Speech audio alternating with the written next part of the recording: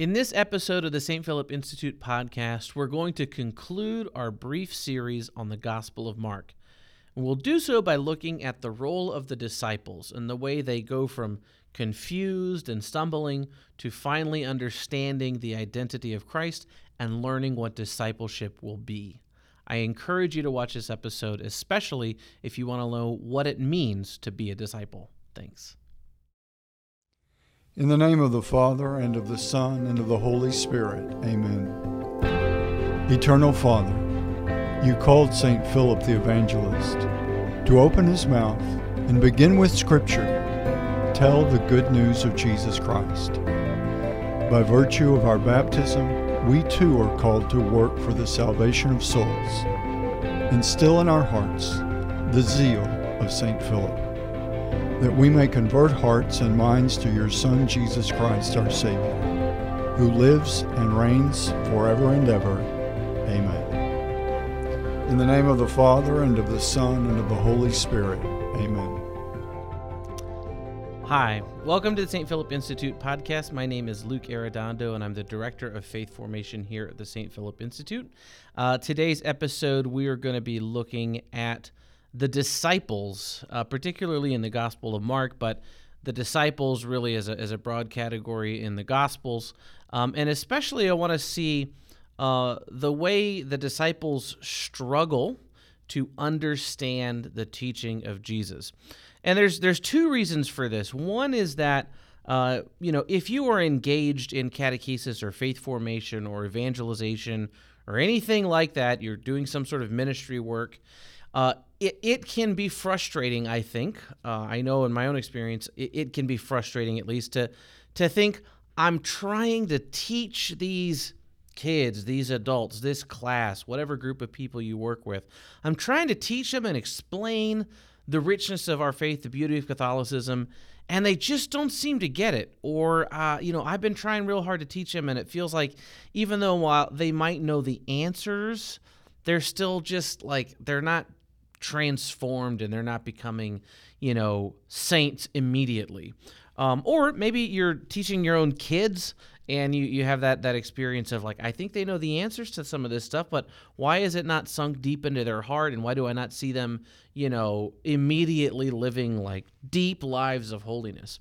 So as a teacher, as an instructor or someone doing ministry of whatever sort, that can be a frustrating experience. And I think going back to the Gospels and looking at the disciples and seeing how hard of heart and slow and stupid they were can maybe make us feel a little bit better about ourselves and realize that even Jesus Christ, the Logos incarnate, could not magically open people up to the depths of the message he was trying to give them flawlessly and without any trouble. So if he can't just make someone see it and then change them into saints immediately, probably we're not going to have that sort of success either. Then another reason why I think it's important to look at the disciples is when we're thinking about our own spiritual lives. So I think anyone engaged in catechesis, teaching, ministry, any sort of formation, it is important to be concerned for your students or whoever you're forming, whatever kind of ministry that might be. And it's important to, not let up on them, to really desire their salvation and their holiness. But it's also important to remember that we are disciples. We're all called to be disciples and to look at ourselves honestly. And sometimes when we do that, that can also be hard. We can look at ourselves and think, why am I not getting this? Why am I not living in accordance with the message that Christ has given to us? So when we look at the disciples, I think it really helps us see both of these situations in a more clear perspective. And especially when we recognize that it's the disciples who go on to be the disciples. We look at them, after the resurrection and we marvel at what they were able to accomplish, but they weren't always like that. And so that can help us look at our students with a little bit more mercy and help us look at ourselves also with a little bit more mercy. So that's sort of the reason that I think it's interesting to look at the disciples in the Gospels. And what I want to do is we're looking at Mark's Gospel is try and give you sort of an overview of the way the disciples come to maturity in this narrative of the gospel. And basically, it's marked at the beginning. Mark is marked throughout, but especially at the beginning by the disciples just not understanding what Jesus is saying. So something happens, some miracle is performed, some healing, or a teaching is given, and then the disciples are asking themselves questions and asking Jesus questions about what just happened.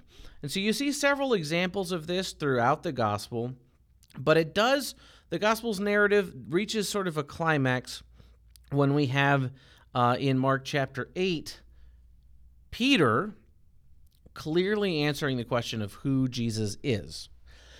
That is the climax, but it's not the last time that there's a misunderstanding with the disciples. Anybody that knows that story knows well, immediately after Peter declares that Jesus is the Christ, the Messiah, the Son of the living God, he is told, "Get behind me, Satan," because he doesn't want to let Jesus go forward for suffering. So there's glimmers, and then there's climaxes, and then there's failures, and all of this is a richly normal, human, layered way of sort of growing in holiness. So let's just take a look at a couple of examples of the misunderstanding, and then we're going to work our way towards Christ's identity being revealed and the way that, in particular, Peter is involved in this. Peter is a really interesting character. All right, so in Mark chapter 4, if we start in verse 10, now Jesus has just in the previous verses 1 through 9, taught about the parable of the sower, who sows all the different kinds of seed. Some of the seed springs up, some of it's taken away. That's the story. Then it says in verse 10, "And when he was alone, those who were about him with the 12 asked him concerning the parables, and he said to them, 'To you has been given the secret of the kingdom of God, but for those outside everything is in parables, so that they may indeed see but not perceive, and may indeed hear but not understand, lest they should turn again and be forgiven.' And he said to them, 'Do you not understand this parable? How then will you understand all the parables?'" And then he begins to sort of give them the answer key to reading or to understanding the parable of the sower. So the disciples frequently don't understand Jesus' words. And I want you to take a second and realize how big of a deal that is. The disciples lived with Jesus. The 12 especially were close with him, followed him for years. They gave up everything to follow him. It wasn't as though they're observing him from a distance. They were deeply familiar with him. Elizabeth, our director of communications, always has shared this phrase with me so many times, that the idea of discipleship, to be a disciple, a Jewish understanding of that meant to wear the dust of your teacher, to be so close behind them, in other words, that you were covered by the dust that kicks off of their feet. Jesus' disciples were disciples in that sort of way. They're that close to him, and they still don't get it. So we need a little bit of patience with ourselves and with anybody that we're involved with teaching or forming or ministering to. We need to remember that. I'm not Jesus. I'm not as effective of an evangelist as Christ himself was.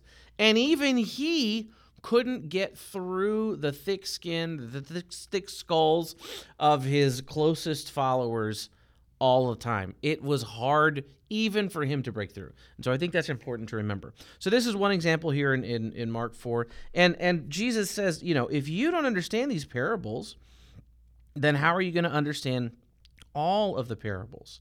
And so he then goes and explains it to them so that they can teach. Okay, another example of this is in Mark chapter 6, actually toward the end of the chapter, verse 50, 51, somewhere around there. So this is, to set it up in context, you have the feeding of the 5,000. That's in Mark chapter 6, verse 30. So that's one tremendous miracle, right? And then afterward, the disciples leave. They get in a boat. They head off by themselves. And Jesus catches up with them by walking on the sea and getting into the boat. So that story starts in verse 45. And so he gets into the boat, And the disciples are terrified. It says in verse 49, he meant to pass by them, but when they saw him walking on the sea, they thought it was a ghost and cried out, for they all saw him and were terrified. Immediately he spoke to them and said, "Take heart, it is I, have no fear." And when he says it is I, that's ego eimi, right? That's the language of the divine name from the Old Testament. It is I, have no fear. And then look, verse 51, he got into the boat with them, and the wind ceased. And we talked about this in an earlier episode, the way it demonstrates Jesus' power, that he can calm the sea, right? But then there's this expression that's really key. And they were utterly astounded, for they did not understand about the loaves, but their hearts were hardened. So they don't understand the miracle of feeding of the 5,000. They don't understand him walking on the seas, calming the seas, all of that. They don't understand. They don't understand. They can't figure out who this Jesus is and what he's doing. Now, that's, we started in chapter 4, jump forward to chapter 6. Now, if we go to what's basically the climax of part 1 of the gospel, if you look at sort of any standard commentary on Mark's gospel, they'll say it begins with stories gradually and slowly revealing pieces of Jesus' identity until the climax in Mark chapter 8, verse 27, where Peter, declares that Jesus is the Christ. That's sort of the high point. And then from there, the themes of suffering begin to be more clear. The crucifixion becomes in focus, and we work our way from this declaration toward Jerusalem. Jesus is on a journey and on a mission. So part 1, in a certain way of the gospel, ends with this climactic declaration of Christ's divinity. So we'll start here, and we'll have a lot more to say, more comments about this story. Again, we're in Mark 8, and actually, we'll just start in 27. I don't want to get bogged down. So Mark 8:27. And Jesus went on with his disciples to the villages of Caesarea Philippi, and on the way he asked his disciples, "Who do men say that I am?" And they told him, "John the Baptist. And others say Elijah, and others one of the prophets." And he asked them, "But who do you say that I am?" Peter answered him, "You are the Christ." And he charged them to tell no one about him. All right. There's more, but I want to pause and just say a couple of things here. This is enigmatic of the entire gospel of Mark up to this point. The concern is, who is Jesus? There's all of these different ways in which Jesus is trying to reveal himself, and sometimes, as a reader looking at it now, you think, well, it's very clear. He's walking on the water. He raised someone from the dead. Obviously, this is not just a prophet, right? But the disciples, the 12, they don't get it, okay? They're confused. However, they know what the basic story is. Everyone seems to have some clue that something's going on with Jesus. They said John the Baptist, others Elijah, others one of the prophets. But he says, "Who do you say that I am?" And this is key. He's asking the group, but only one person answers. Peter speaks for the group and says, "You are the Christ." And he charged them to tell no one about him. Now, this is one of the interesting, stories that's in multiple Gospels. If you look, for instance, at Matthew 16, I think it's Matthew 16:16. I will read there's a little bit more told here that fills this in just a little bit. So it says, Matthew 16, verse 16, Peter replied, "You are the Christ, the Son of the living God." And Jesus answered him, "Blessed are you, Simon Bar-Jonah, for flesh and blood has not revealed this to you, but my Father who is in heaven. And I tell you, you are Peter, and on this rock I will build my church, and the gates of hell will not prevail against it. I will give you the keys of the kingdom." And then he strictly charged them to tell no one that he was the Christ. So this declaration of Jesus' messianic identity, you are the Christ, or in Matthew, the Christ, the Son of the living God, is a big deal. Like, this is, wow, they're finally getting it, right? And Peter is the one who steps up as the leader of the apostles, gives the answer on behalf of them. He speaks as the first of the apostles.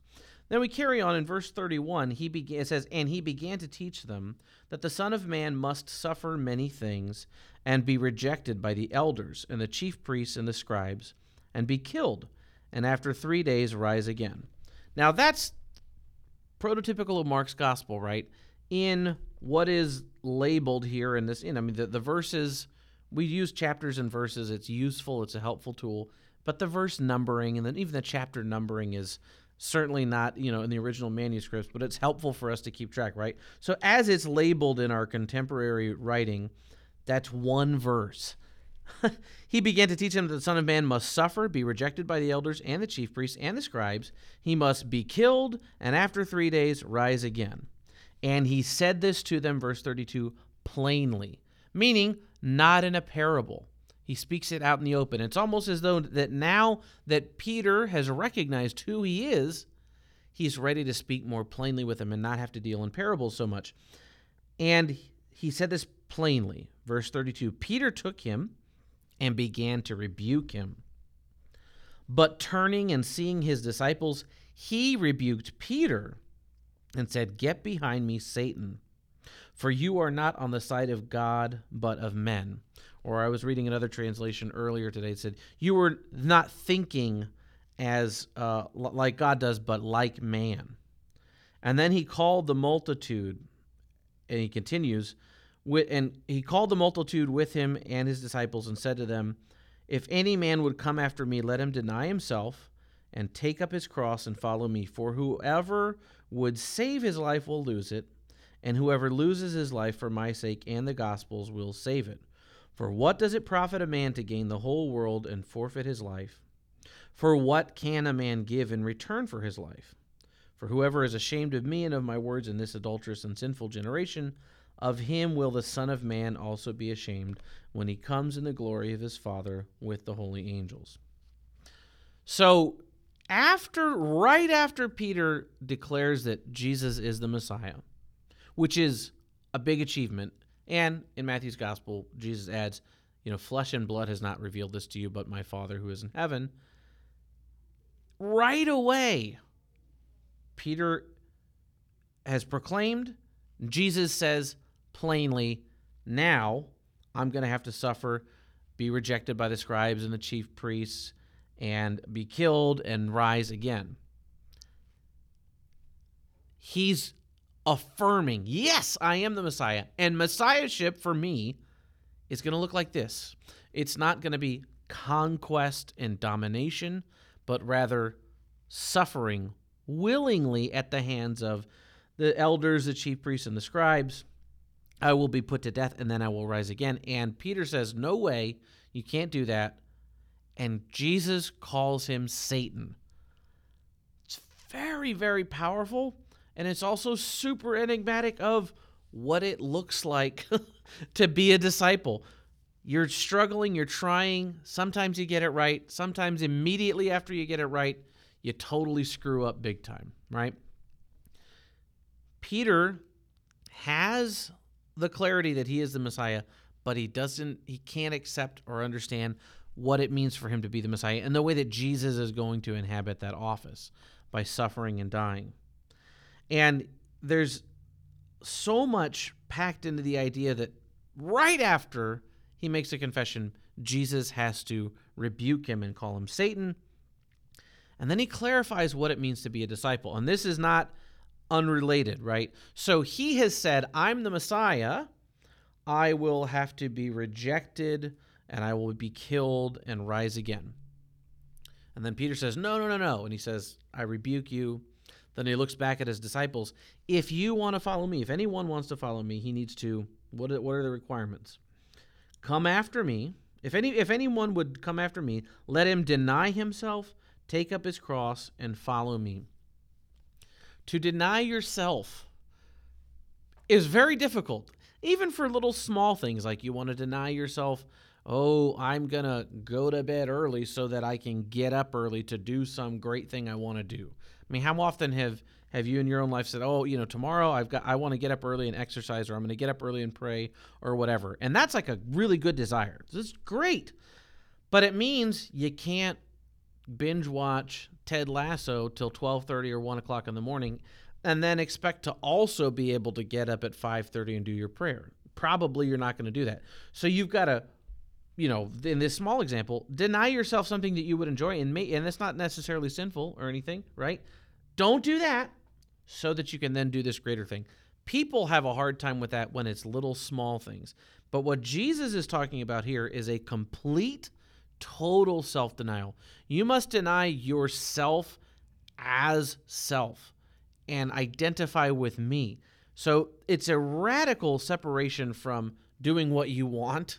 You have to instead do what Christ beckons you to do, and that is to take up your cross and then follow him. To take up your cross, I think sometimes, and in today's, so far removed from crucifixions being a public event that was used to punish criminals, when we say as Christians, as Catholics, so you take up your cross, you got to take up your cross, I think it's lost quite a bit of its sting in context of the first century. To say, take up your cross was not just a sort of pleasant sounding or sort of like pious sounding thing. It was pretty gruesome because crosses were a public instrument of torture. And this is why Jesus is going to die on one, because it demonstrates so clearly how suffering is part of his mission, and how willingly he is involved in his own death, to willingly suffer that kind of, really embarrassing, gruesome torture, publicly. To say, deny yourself, then take up your cross and follow him is a radical idea. It's just as radical as the idea that as the Messiah, he himself is going to suffer, be died, and rise again. So what Jesus is doing here, and what Mark's trying to sort of narrate for us in the way that the gospel is structured, is he's showing us throughout the early parts of the gospel, the disciples are just clueless. They have to have the parables broken down to them. They can see Jesus perform a miracle of feeding 5,000, then walk on the water, get in their boat, and calm the storm, and they go, man, I'm really confused about that bread. How did he do that? Then finally, Jesus is proclaimed as, you are the Christ, and Jesus says, that's right, and I'm going to suffer. And if you want to follow me, you need to deny yourself, take up your cross, and suffer with me, right? Follow me. And follow him on the way, right? Whoever would save his life will lose it. So if you want primarily to preserve your biological life, Jesus is trying to say that's not truly living, right? So if you do anything possible to maintain your existence here and now, you're missing out on the much bigger picture of your eternal destiny. Whoever wishes to save his life will lose it, but whoever loses it for my sake and the gospel's will save it. What does it profit a man to gain the whole world and forfeit his life? He's trying to give us a sense of the consequences. So what's happened really here in this, especially in Mark chapter 8, is you see the climax of the apostles, the disciples, finally understanding through Peter who Jesus is. Then they get the prediction, the first passion prediction, and a lesson on discipleship. And what happens for those disciples? They don't immediately jump in like, yes, I want to take up my cross and follow you, and I'm so excited you've given me the opportunity to do that, Jesus, thank you. Rather, they continue to go with him, but they're still struggling. They're still not totally clear. What happens right after this? The transfiguration. And who do we see at the transfiguration? I think this is really neat. You have Elijah appears and Moses, right? Some of the prophets who are not Jesus, and they confirm, we have an affirmation of his messianic identity. But the gospel continues to go on. The apostles continue to follow him. The disciples are still with him. And through the passion, again, it's questions and in times that they don't quite understand what's going on. Peter does not perfectly live out, his role of always getting it right. You think, well, he proclaims that he's the Christ. He should always get things right, but he screws up right away by telling him, no, you can't suffer. And then even during the passion, he's, at a distance. He's saying, oh, I don't know this guy, right? There's something really profound to me about Peter's example, and there's an apologetic dimension to it that I don't really spend much time on, but there's a spiritual dimension to it that I really want to kind of sink into. Apologetically, to include Peter's stupidity and embarrassing actions, I think it gives us a lot more weight to the fact that they probably really, in fact, did happen. In other words, no one would make up Peter as the first apostle when he's getting things wrong, when he's embarrassed to identify himself with Christ during the Passion, right? Because of that, we have credibility, more credibility, just from a sort of a human and practical standpoint, that all of the other things that happened to Peter really, truly did happen, right? It's a bad way to make up a story. You have this sort of buffoon, bumbling character, and he's the first of the apostles. Why is that? Fulton Sheen has a beautiful commentary on this, that Christ selected Peter and not John, right, the beloved disciple who was with him at the foot of the cross, who didn't deny him. Why is Peter the first of the apostles rather than the beloved disciple? Because Peter can help us to fashion a church that understands mercy, because he knew the value of mercy himself, because he had to be forgiven by Christ, right? In the Gospel of John, you see this after the resurrection. There's something interesting about Peter's story, though, spiritually, and I kind of want to wrap up our study of Mark's Gospel, rather, talking about this subject. So, in Catholic spiritual theology, we have this tradition of dividing the spiritual life into three different stages or ages. You have the purgative way, the illuminative way, and the unitive way. And purgative is first, then illuminative, and then unitive. Right? And the idea that the spiritual masters teach us is that everybody is called to go through these stages. So what is the purgative way? Well, the purgative way is marked by a struggle with mortal sin. You're trying to get past the sort of revolving door of the confessional of coming back in and having the same mortal sins again and again and again. To get past mortal sin is really the purpose of the purgative way. You're purging yourself of your passions and of your evil inclinations, and you're trying to cling to God more. And that is where everybody starts. You look at the disciples, look at early in the gospel, they're clueless, they're sort of bumbling around, they can't get anything right? And in the spiritual tradition, so even like John of the Cross, for instance, he says that the purgative way is marked by this struggle with mortal sin, and the form of prayer that's most appropriate during that stage, or that you're going to probably lean on the most, is vocal prayer. So reciting the rosary, saying the Our Father, this sort of thing. And there's nothing wrong with vocal prayer, but it is also sort of it's something anybody can do. It's something any beginner can do. So the purgative way is that first stage. And you see this maybe when the disciples are called. They don't even know who Jesus is, and they have to respond to that call, and that means for some of them leaving a lot of stuff behind. So you have the purgative way. Once you have moved past mortal sin, or at least started to make significant progress in that, you can enter into the illuminative way. The gap between the purgative way and the illuminative way is marked by a dark night of the body, right? And you go through the dark night of the body, you enter into the illuminative way, and you then really begin to make significant progress in the spiritual life. Your prayer becomes much deeper and is characterized mostly by mental prayer. All right, so you're not just saying your rosary, though you probably still are, but you're going beyond that into real meditation, meditative mental prayer, Lectio Divina, this sort of thing, where you're praying, but it's more interiorly, and you're listening in your prayer, not merely speaking. You move from the illuminative way into the unitive way by passing through the dark night of the soul.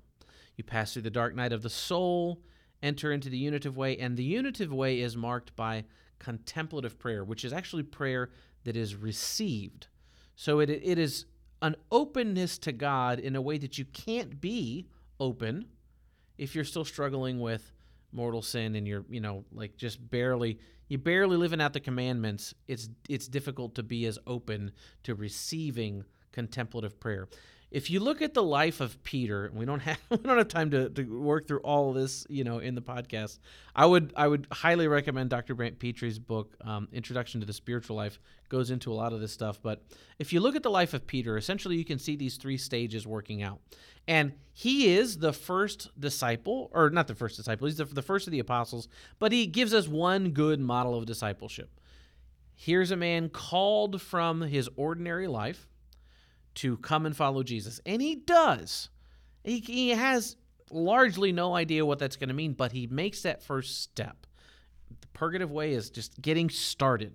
You're making an effort. You don't really know what you're doing, but you're trying, right? And that's a big step.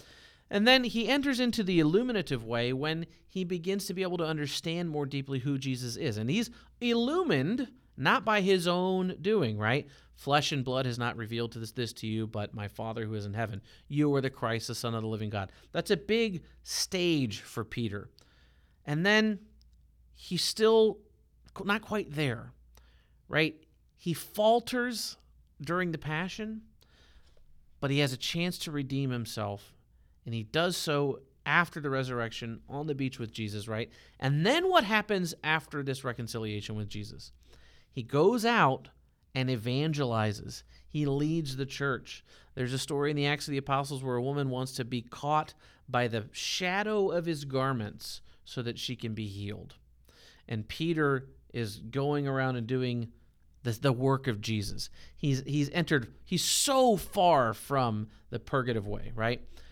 Is that an easy process to go through? No, look what it did to Peter. Look how hard it was for Peter, who lived with Jesus and followed him for 3 years, right? So let's again get back to that question of, if you're in formation, you're in ministry, you have students, how easy is it to be frustrated with them, that they're not making the progress you want them to make?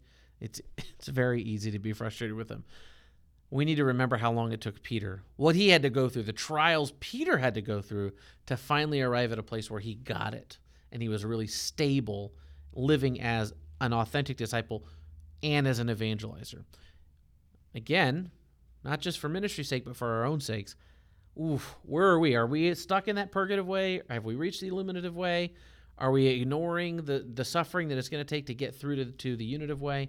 I don't know where you're at, but I think looking at Peter, who is one model of discipleship for us, and all of the disciples in the Gospels, any of the Gospels, we just looked at Mark, but if you look at any of the Gospels, you see the disciples stumbling and they're just boneheaded and stupid and they can't get it. That's us. I know that's been me many times, at least. In my own life, I struggle to get what God's trying to tell me. So I think it's helpful for us, as we're dealing with forming others and forming ourselves, to realize that even the disciples who had the benefit of living with Jesus and literally wearing the dust that came off of his feet, they struggled to get it right. And so we need a little bit of mercy, I think, with our students, with whoever we're forming, and with ourselves. So that wraps up this episode and our brief little series here on the Gospel of Mark. I hope that you've enjoyed it, and thanks so much for joining.